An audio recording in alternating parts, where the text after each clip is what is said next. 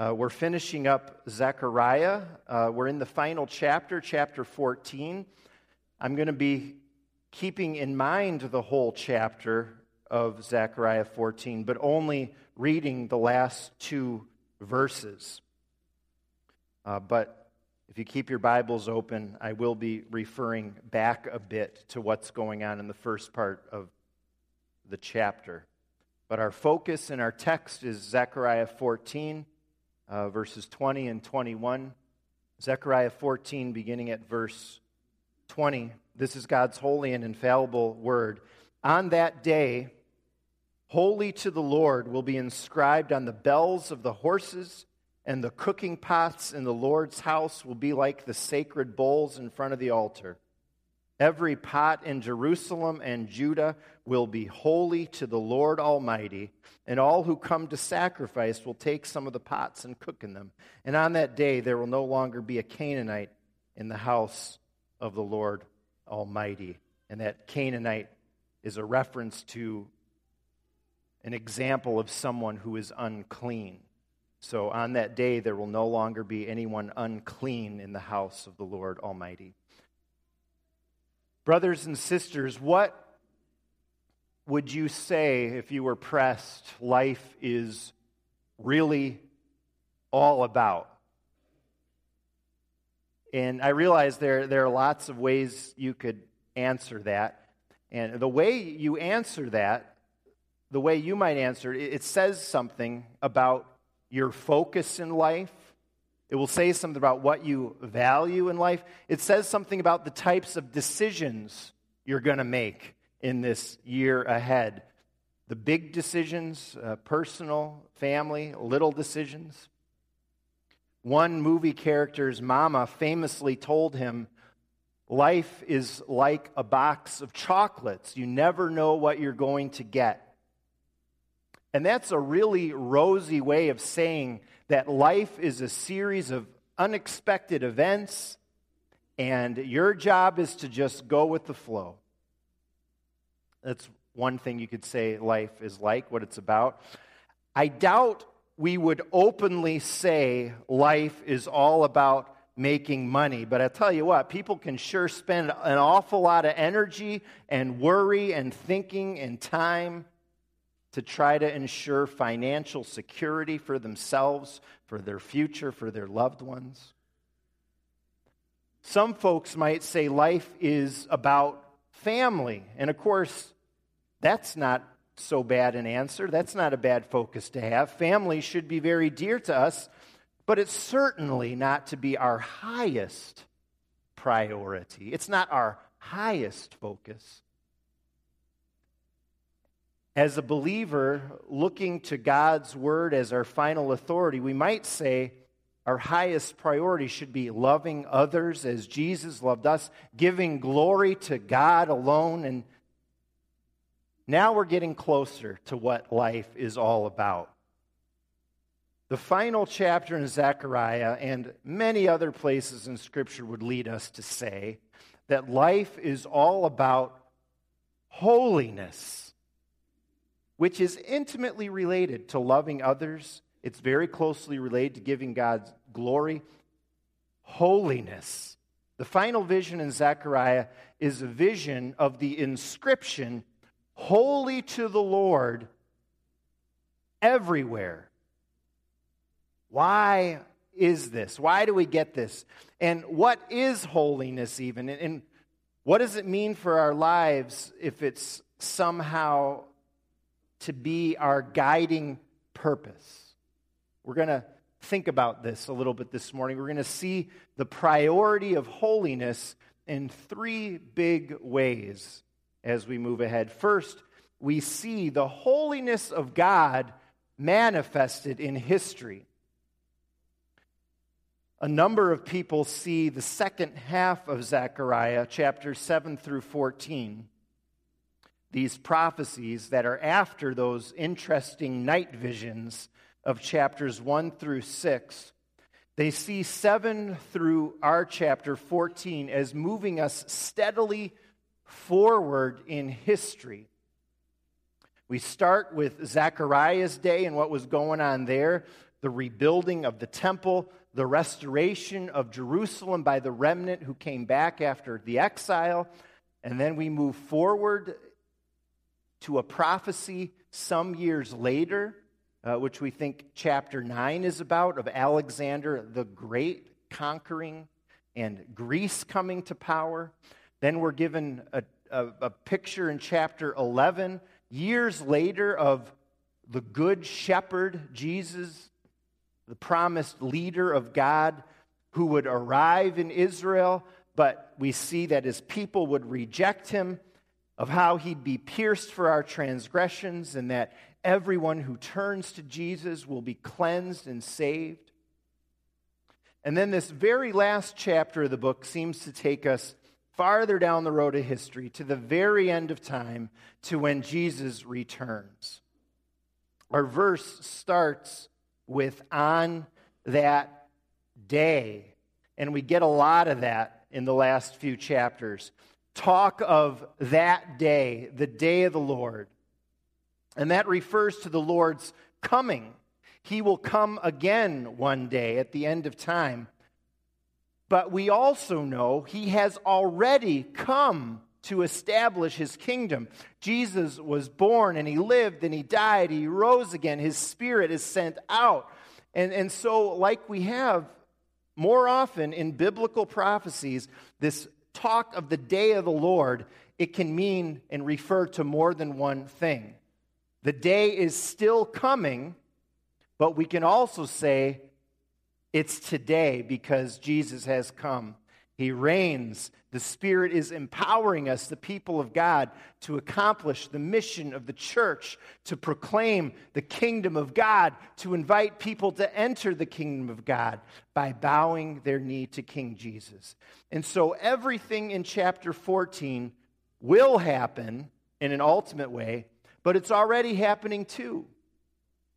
We read there, and this is the part I said we didn't read beforehand, but we read about struggle and suffering and persecution of God's people in verses 1 and 2. But verses 3 through 5, God will come and rescue his people. Because our God is a holy God, he is going to make things right. He'll punish his enemies, do away with all that isn't holy, verses 12 through 15. And when we hear that, it's a great comfort to us as God's people. He's going to take care of things. He will see you through. He won't let you go. He'll judge wrongdoers. We see sin and evil and injustice around us, and we worry about that. We agonize about that. We judge others. We don't need to do that. God sees it too. And he is the judge. He's got a plan. He's taking care of it. God's righteous cause will prevail. We read in verses 6 through 11 how the city of God, and that's the church, the city of God will be raised up. And though it can seem small in the world's eyes, the church is of foremost importance in God's plan for history. We read that living waters are pouring out from it continually in verse 8. The gospel, the Holy Spirit, to bless the nations, to bless those around us. There's a picture in verse 16 of everyone going up to worship the King, our Lord Almighty. The Feast of Tabernacles is mentioned there because that feast in Israel was a celebration of God's saving work. And indeed, we worship the King for his great work of redemption, which he accomplished. And one day in glory, God's word says, every knee will bow. All of that. And then our verses give an unexpected conclusion. What else could we say? God reigns, there's evil, but he's going to take care of it all. The church will prevail, it's blessing the nations. Well, there is something more we can read. We read, holy to the Lord is written everywhere. It's leading all of this. It's leading to this. So somehow, the culmination of history, and you know history is His story, God's great historical and cosmic plan, the culmination of it all somehow is holiness. It's holiness. Secondly, this morning, we see the priority of the holiness of God's people in Jesus Christ. In God's plan, too, there's something central about holiness for us. God's holiness is shown in the great historical sweep of all of history, especially through you and through me, through Him making His people holy. Ephesians 5:27 tells us that the church is being presented to God in splendor, without stain or wrinkle or any other blemish, holy and blameless. Ephesians 1:4, talking about the big picture in God's plan, says, God chose us in Him before the foundation of the world. And it doesn't end there. There's a purpose. That we should be holy and blameless before Him. This is why God created the world. This is why He put history in motion and continues to guide it to its conclusion, to glorify Himself in Jesus by making for Himself a holy people. And God accomplished this purpose through sending Jesus to make atonement for our sins on the cross. The sacrifice of His blood, the Bible tells us, cleanses us from sin so that there is holiness for all who believe in Jesus, all who call on Him in their need. This is God's great goal for you. We can think a great goal for our life for this year is if only we'd be happy, if only we'd feel secure and have comfort. And definitely in Jesus, the Bible says there's joy, there's eternal security, and there's that blessed assurance. But there's something else, almost more central to our living in a sense, and it's our holiness in Jesus Christ. That is our highest calling and purpose. 1 Thessalonians 4:3 says, "For this is the will of God, your sanctification." You know what sanctification means? It means to become holy, just to be like Jesus. 1 John 3:3, "Everyone who hopes in Him," so everyone who's looking to Jesus, looking ahead to that great hope, glory in heaven, everyone who has the hope of Jesus purifies himself as He is pure. The Bible says God has made us holy in a very real sense, and we strive for holiness at the same time. Philippians 2 urges this: work out your salvation with fear and trembling. We can't do anything to be saved, but we can work out our salvation. In fact, it's commanded. In other words, make holiness your goal. Someone said once, it's not necessary that we be great or rich in the world, but it is necessary that we be holy. Strength, health, friends, liberty, life are not absolutely necessary, says this person. But holiness is. So what's your favorite thing in life? What gets you going? Why do you make the decisions you do with your time, with your gifts and talents, with your money and all the resources you have? One of our favorite Christmas movies as a family is Elf. And I've talked to a lot of people for a lot of people, that's pretty high up there. Buddy the Elf. There's one point in the movie where he kind of annoys the manager at the department store when he's so happy all the time. And he's singing, and he says, smiling, that's my favorite. Smiling's my favorite. And the manager says, no, make work your favorite. Work is your new favorite. Well, for the Christian, holiness, it's our favorite. Becoming like Jesus through the renewing of our minds and hearts through God's Word and through the power of His Spirit. Make holiness your new favorite, friends, if it isn't already. This is God's great goal for you and for me. But there's still more. Holiness doesn't end with God's holiness manifested in the great sweep of history, and it doesn't stop with us, His people, striving to be holy in our hearts and lives.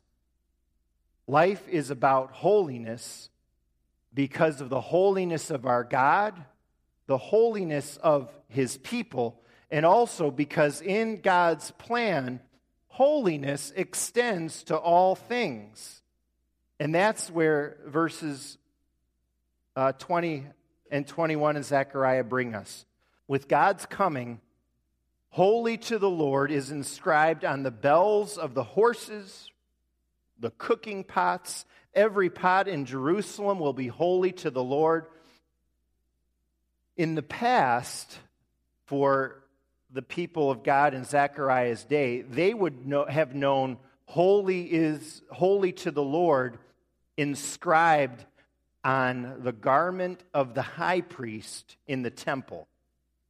A most holy, special place where really none of the people could ever go. None of the people ever really saw this. But now, holiness, holy to the Lord, is everywhere.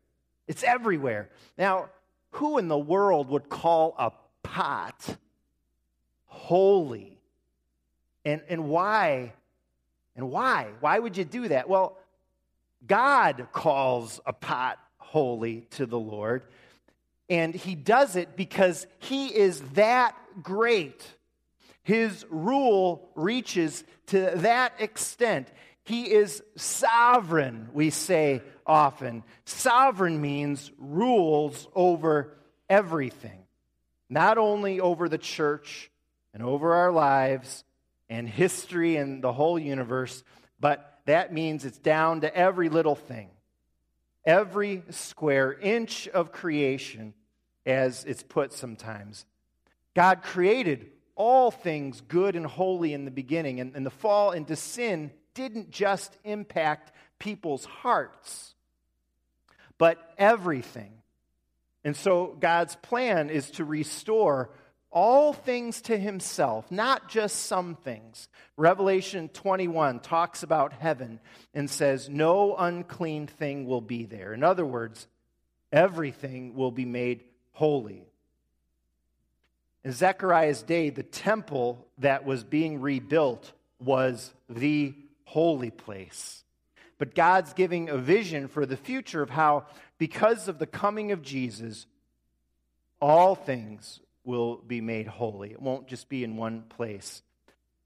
Brother Lawrence was a monk many centuries ago who worked in the kitchen of a monastery. So he didn't get the most glamorous of jobs. He wasn't like copying down copies of the Bible or singing hymns all day. He had to work in the kitchen. And this passage in Zechariah really struck him, and it meant a lot to him in his life. And he understood it as meaning that all of life is holy, all of life is sacred, not just his prayer time, not just reading his Bible, but his everyday work in the kitchen too. And it's true.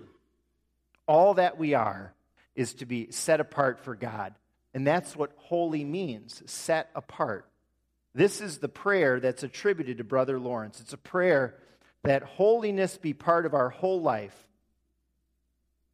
This is what he prayed. Lord of all pots and pans and things, since I've no time to be a great saint by doing lovely things, or watching late with thee, or dreaming in the dawnlight, or storming heaven's gates, make me a saint by getting meals and washing up the plates. Warm all the kitchen with thy love, and light it with thy peace. Forgive me for all my worrying, and make my grumbling cease. Thou who didst love to give men food in room or by sea, accept the service that I do it unto thee. So, for those who spend a lot of time with pots and pans and plates and silverware and maybe even worse, laundry and cleaning bathrooms, because of the complete sovereignty of God, holy to the Lord is written on those things. God says those pots are important. We serve him through those things too. And if the pots are important, if the holiness of God extends to them, then it does everywhere. Whatever work we do for a Christian is a holy work. If holy to the Lord's written on a pot, it's written on the truck you're driving, the form you're filling out, the nail you're hammering, the numbers you're adding up, the picture you're painting, the floor you're scrubbing, the idea you're thinking, and the test, students, you're taking. Holiness extends to our world and society. It means a believer striving to be holy cares about a fair judicial system for all members of society. We care about fair wages for workers, racial equality. We care about world hunger. We care whether our leaders put a priority on the least of these in our society and all around the world, because our nation has great influence. We care about human beings who are in the womb, who are in prison, care about refugees, those under persecution, and orphans. As Christians, we sometimes put bumper stickers like on the back of our car indicating that we're Christians. Sarah on the van has one of those Christian fish, and that does it. Or maybe a sticker, Jesus is Lord, or got Jesus. I've seen that. That's an indicator that we love the Lord, but holiness to all things means, guess what? Not just the people driving in those cars like Jesus, but it means we care about how the car we're driving was made. We care about the labor conditions surrounding. We care about a car maker pulling a fast one on emission standards. Jesus says, that's mine. Fix it. It's not right. It's unjust. God claims politics and business, the food and drink we put in our bodies and how much of it, healthcare, science, entertainment, education, the arts and music, home and school. This is what holy to the Lord on the pots and the pans means. All of life is all about holiness.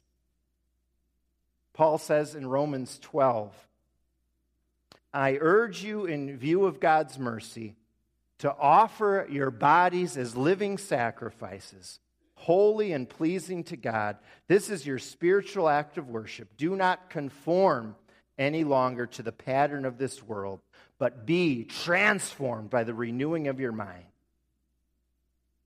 And so, as we conclude this book, do you see what Zechariah sees? He sees a new heavens and a new earth where every square inch belongs to the Lord.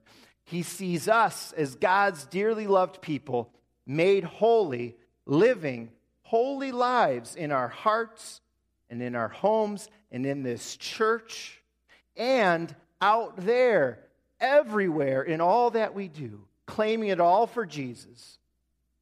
Not perfectly by any means, but we make it our goal. And we submit to His Word. We seek the power of the Spirit for help.